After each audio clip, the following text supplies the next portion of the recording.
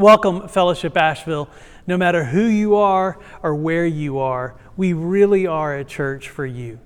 Today, I want to start off with a theory that I have. You see, I think every person, whether you're watching this or listening to this, has one particular struggle in common. And I think that if we could get rid of this struggle or even lessen it in degrees, all of our lives would be better for it. Now, some of you have a lot of your time and energy and thinking spent on this common struggle, and some of you not so much. But for every one of you, when this struggle creeps in, and it does, when it does creep in, it never does any good, right?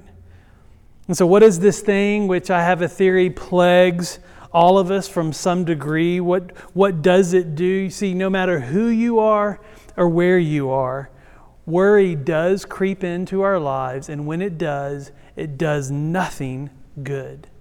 And that's what we're going to talk about today is worry. Now, worry is a biblical word, and sometimes we use the word anxiety to talk about worry, and for today's sermon, I'm going to separate those two words, right? Because I want to start off right first and say, today we aren't talking about the kind of anxiety which requires medication and all of that. Listen, I am a big fan of medication, right? I'm a big fan of counseling. That's what I got my master's in. And I believe that God created our brains, and sometimes our brains need medication to function better.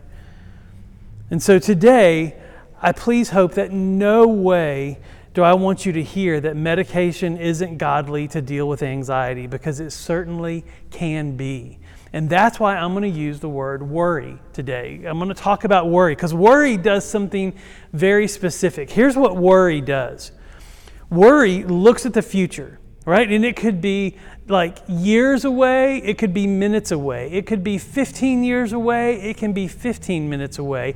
But worry looks at the future and always asks the same question. It always makes you ask the same question. And here's the question.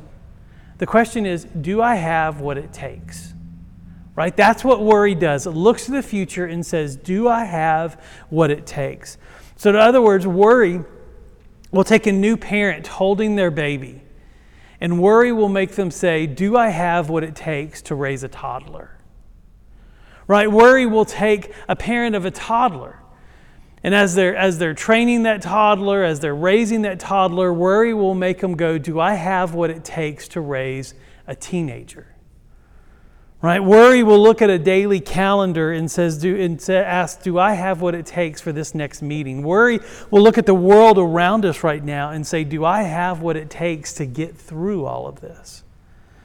And so the reason that I speak with so much authority about this theory that I have, that we all struggle with worry and that worry is present in all of us, is because worry is present in my thinking. And sometimes it's there real loudly. Now, many of you know this story, but for those of you who don't, you see, what I'm doing right now is something that I never, ever thought that I would be doing. See, I was one of those guys that, like I said, I went to seminary, I went to graduate school to be a counselor, and I remember sitting in the library, loving my studies, and having this prayer conversation with God. And I remember, I specifically remember where I was in the library, and I remember telling God, there's two things that I don't want to do. I don't want to be a church planter, and I don't want to be a preacher. Well, here's what God did with that. We planted Fellowship Asheville in 2008. And I was co-pastoring it at the time. And for those of you who are new to the church world, that's what church planter means. It means that you start churches.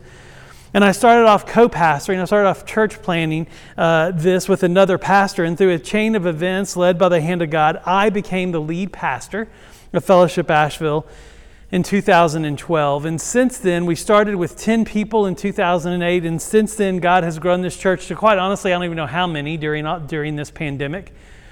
But I know God has continued to grow this church. We launched Fellowship Weaverville just over a year ago. And in all of that, guess what? I became a church planter and I became a preacher. Isn't God funny? But you know what else is true about all of that? Almost every day if not multiple times a day, I have the same question run through my mind, right? That question of, Fred, do you have what it takes? Do I have what it takes? Do I have what it takes to lead? Do I have what it takes to counsel, to preach? Do I have what it takes to serve, to encourage, to love, to guide? Do I have what it takes to confront sin when I see it? You see, that question keeps ringing through my head. And you see, I don't think I'm the only one who asked this question. That's my theory. And so do you find yourself asking that question? Do you find yourself asking, do I have what it takes? Let me know if I'm correct in my theory that we're all kind of in this same common struggle together. If you're watching on Facebook, go ahead and hit like. Even if you're watching later, you can go ahead and hit like, or maybe leave a comment if you keep asking the question in your soul, do I have what it takes? Give me a like if worry is something that you deal with. Because if this is you, if you're hitting like right now, the text that we're going to see today, this text that we're going to see today has helped me reduce the worry in my life. It's actually helped me to know what to do when worry creeps in and does what it does when it does nothing good. And I hope it'll do the same for you. We're going to be in Matthew chapter 14. We're going to do verses 13 through 21. And so grab your Bibles, open it up, and go there with me. We're in this summer series called Summer Essentials. And what we're going to see today is oftentimes worry seems so important, and particularly what causes worry seems so important. But we're going to see that there's something else that's essential. And not only is it essential to deal with worry, it is essential to deal with worry, particularly in this time of a worldwide pandemic, particularly in this time of racial tensions. Like it is essential that we know what to do with worry. Now, as you're turning there, let me give you a little bit of background about this text. This story that we're going to see, this account involves Jesus and his disciples, and right before the scriptures where we start, John the Baptist has just been beheaded. He's just died. Now, something to know about Jesus and John the Baptist is that they were very close, right? As a matter of fact, they were so close that when Jesus was still in Mary's womb, she went to visit Elizabeth, and that's John's mother, and John was still in Elizabeth's womb. And John in the womb leaped for joy when Jesus came into their house. Like they were that good of friends that even before birth, they were happy to see each other. It was John the Baptist that baptized Jesus. They were very close. And where we're going to pick up today, the disciples had just found out that John had been beheaded. And so they just told Jesus that someone really close to him, if not one of his best friends, was gone. In verse 13, we see Jesus' reaction to this news.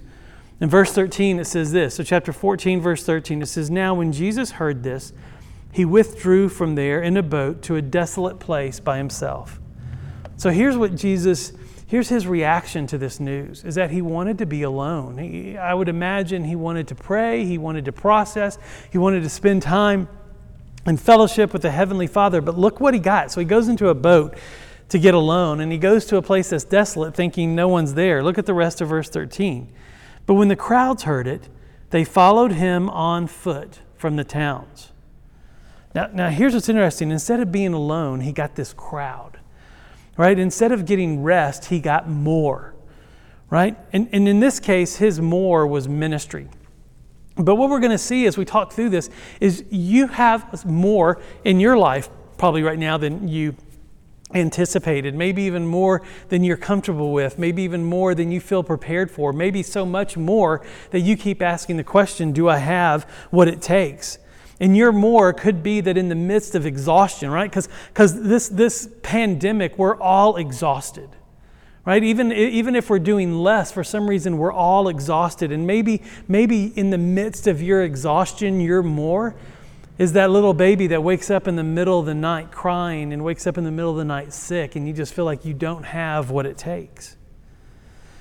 Maybe your more is in this chaotic time of life. You discover drugs in a teenager's room, or you discover a secret that's been revealed and it just feels like more than you can handle. Maybe you're working hard right now, barely making it, and you just got laid off, or you just got furloughed again. And maybe that feels like more.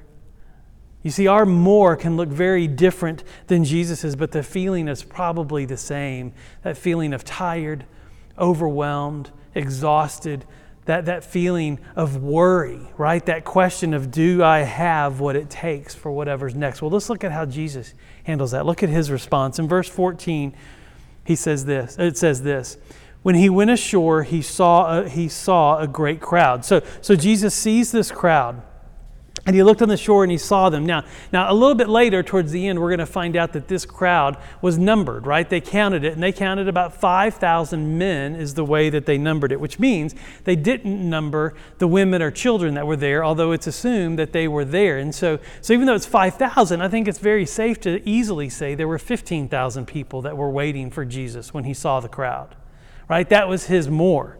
15,000 people. Just to give you a picture of what that's like, the Cherokee Center here in Asheville holds 7,200 people. So imagine 2 Cherokee Centers full of people waiting for Jesus to get out of the boat and come and help them. Well, look at what Jesus does in the rest of verse 14.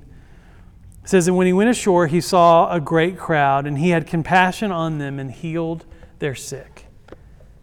Now, this word compassion means that he had this guttural reaction to what he saw, like he was moved to emotion. And he had this pit of his stomach, and this emotion moved him physically because he saw them, he had compassion, and he healed them. He did ministry. Jesus saw something that moved him to care and to minister. And it moved him to do this. It moved him to give more of himself away when actually what he wanted to do was get away. And even in the midst of his exhaustion and sadness, he still kept ministering. Now, this would be a great place to stop, wouldn't it? Like if I stopped here, this would be a great line. It's catchy and it's memorable and everything. Like if I said, don't get away, give yourself away. That's how you deal with worry. The problem is, please don't write that down, by the way. Even though the slide just came up, don't write that down. Because the problem is, that's actually a huge problem. Right? Jesus can do that. And we're going to see the disciples go through this process, and we're going to learn from them. But Jesus can do that. See, that's not what these verses show us. The story doesn't end here. And if I stopped here, I would do it a huge disjustice, because not getting away and giving yourself away doesn't actually get rid of worry. All it does is it gets you burned out. And church, I don't need you burned out. You don't need you burned out. Your family doesn't need you burned out. I can't stop here because the text doesn't stop here. You see, Jesus looked on the crowd and he had compassion. And that compassion moved him to minister. And you see, I think in Jesus we see the right response ultimately. But in the disciples we see how to get there. Because their response is often the response that we have when we feel overwhelmed, when we feel like the answer to that question, do I have what it takes? When the answer is no, because look at how they see this same crowd. So they're with Jesus, right? Look how they see this same crowd, because I think it's often how we see all the mores facing us, right? All the not enoughs, all the do I have what it takes? Because what the disciples see is often what creates worry. Let's look at what they see in verse 15. It says, now when it was evening, the disciples came and said to him, this is a desolate place, and the day is now over. Send the crowds away and go into the villages and buy food for themselves. And so the disciples look at this crowd, and where Jesus had compassion and where he saw ministry, here's what the disciples see. They see no resources, right? That's what desolate means. It means that there's literally nothing there. They see no time. The day was over. Darkness was coming. They have no money. They have no food. All they see is a bunch of no's. That's what the disciples see. The disciples see a whole bunch of no's. Worry asked them the question, do you have what it takes? And all they saw was no. No, we don't. And in seeing no's, they actually see the greatest no is that they wanted Jesus to send the people away. They wanted no people. You see, they were just where Jesus was at the beginning of this ministry, but their responses are very different. They wanted to be alone. They too were exhausted. They were done. And all they saw was more, and their answer was no. But y'all, look at what Jesus does to them. I love this in verse 16. It says, but Jesus said to them, they need not go away. You give them something to eat. In other words, Jesus looks at these disciples and says, no. They don't need to go anywhere. You've got what it takes. And they're looking at each other going, nah, I don't think you know. Because look at what happens in verse 17. Like they're saying they're done. And Jesus is saying, hold on. Look at verse 17. In verse 17, they said to him, we only have 5 loaves here and 2 fish. In other words, they're saying, now remember, Jesus, we actually don't have enough. Remember, we don't have enough food, we don't have enough money, we don't have enough time, we don't have enough resources, we don't even have enough daylight. You see, their answer to Jesus was, Jesus, we don't have what it takes. We don't have what it takes to do what you've asked us to do. Now, how many of you know that feeling? If so, then you are right there with the disciples. And here's what I love about Jesus. There's no condemnation here, right? Right? It's just this, okay, trust me.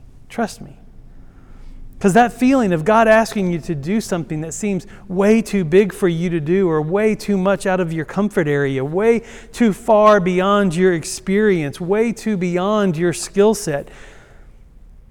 That feeling is what Jesus felt when those 15,000 people were standing on that shore staring at him. It's what the disciples felt. It's what you felt. It's what you felt when those 15,000 people, imagine this. I'm assuming most person had 2 eyes, right? That's 30,000 eyeballs staring at the disciples saying, will you help us? Will you feed us? Now here's the deal.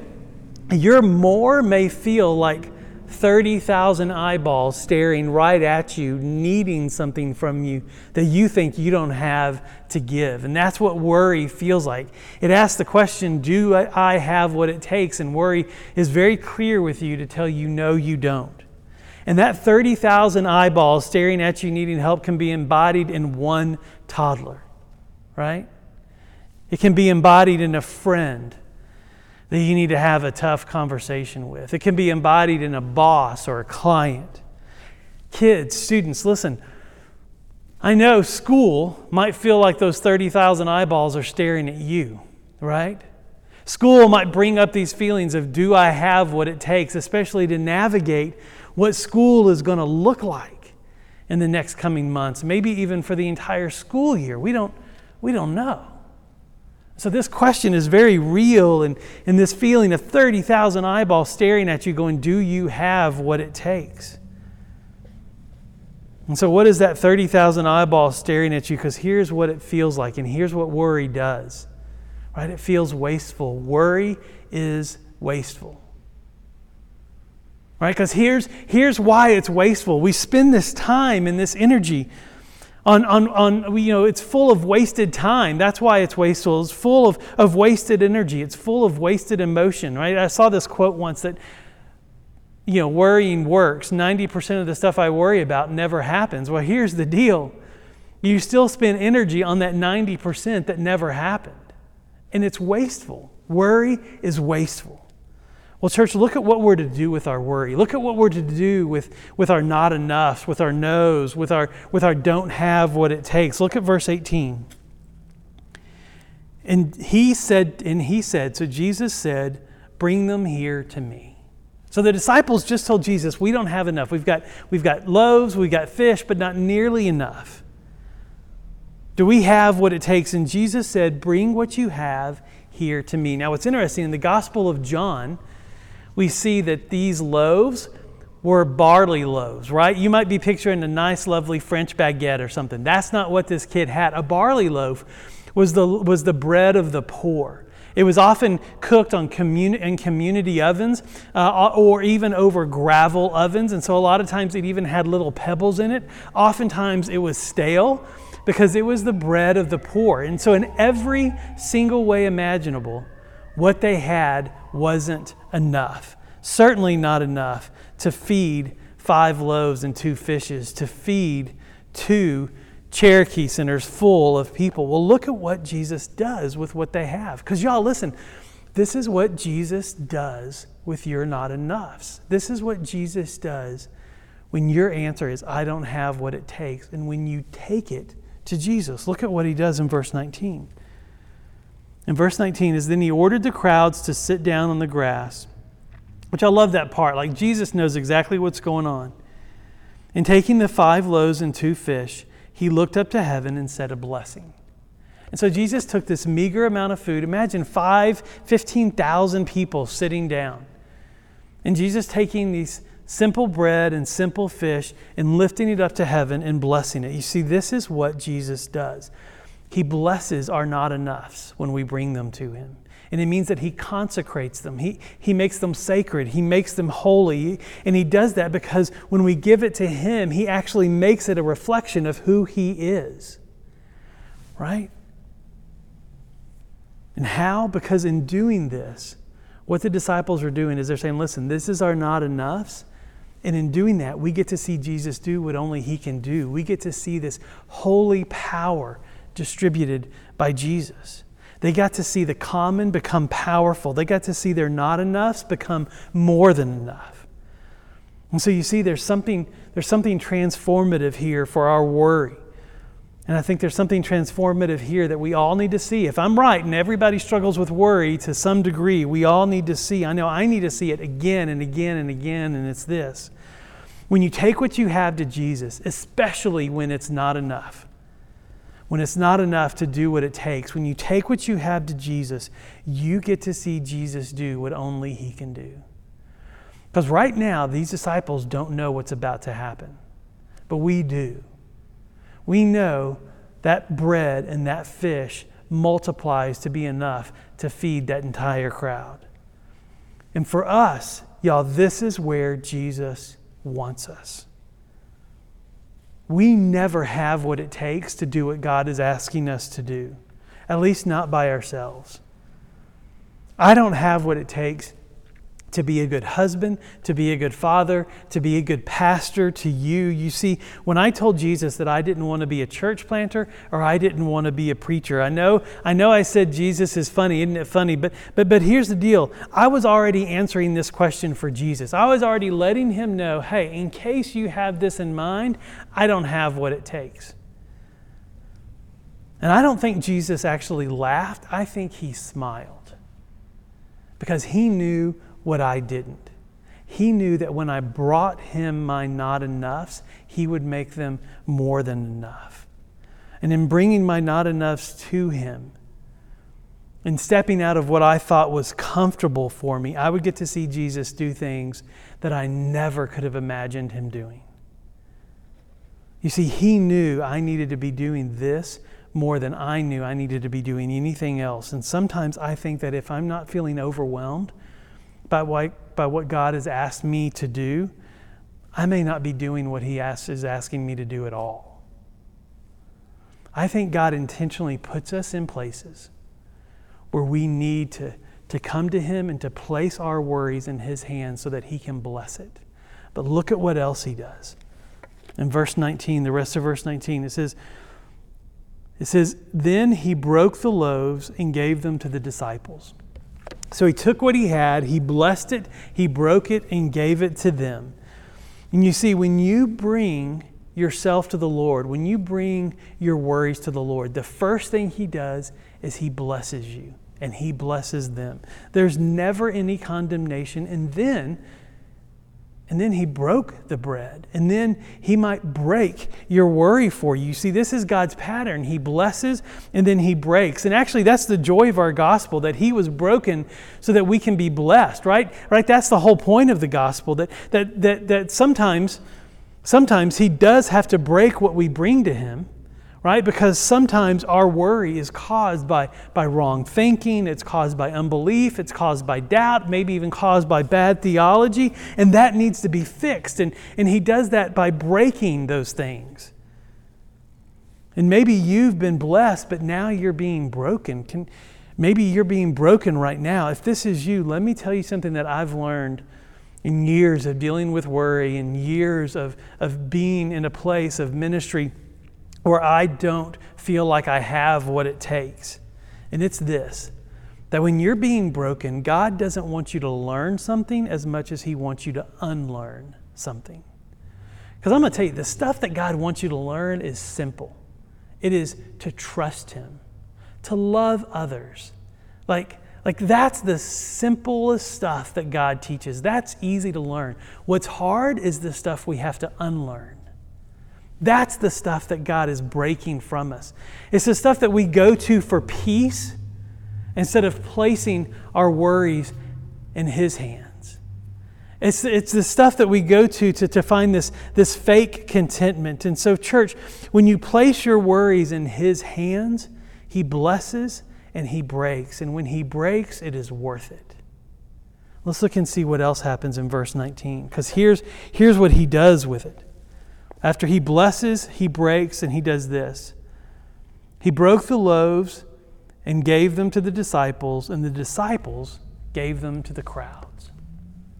And so He took this bread, He blessed it, He broke it, He gave it to the disciples, and the disciples give it away.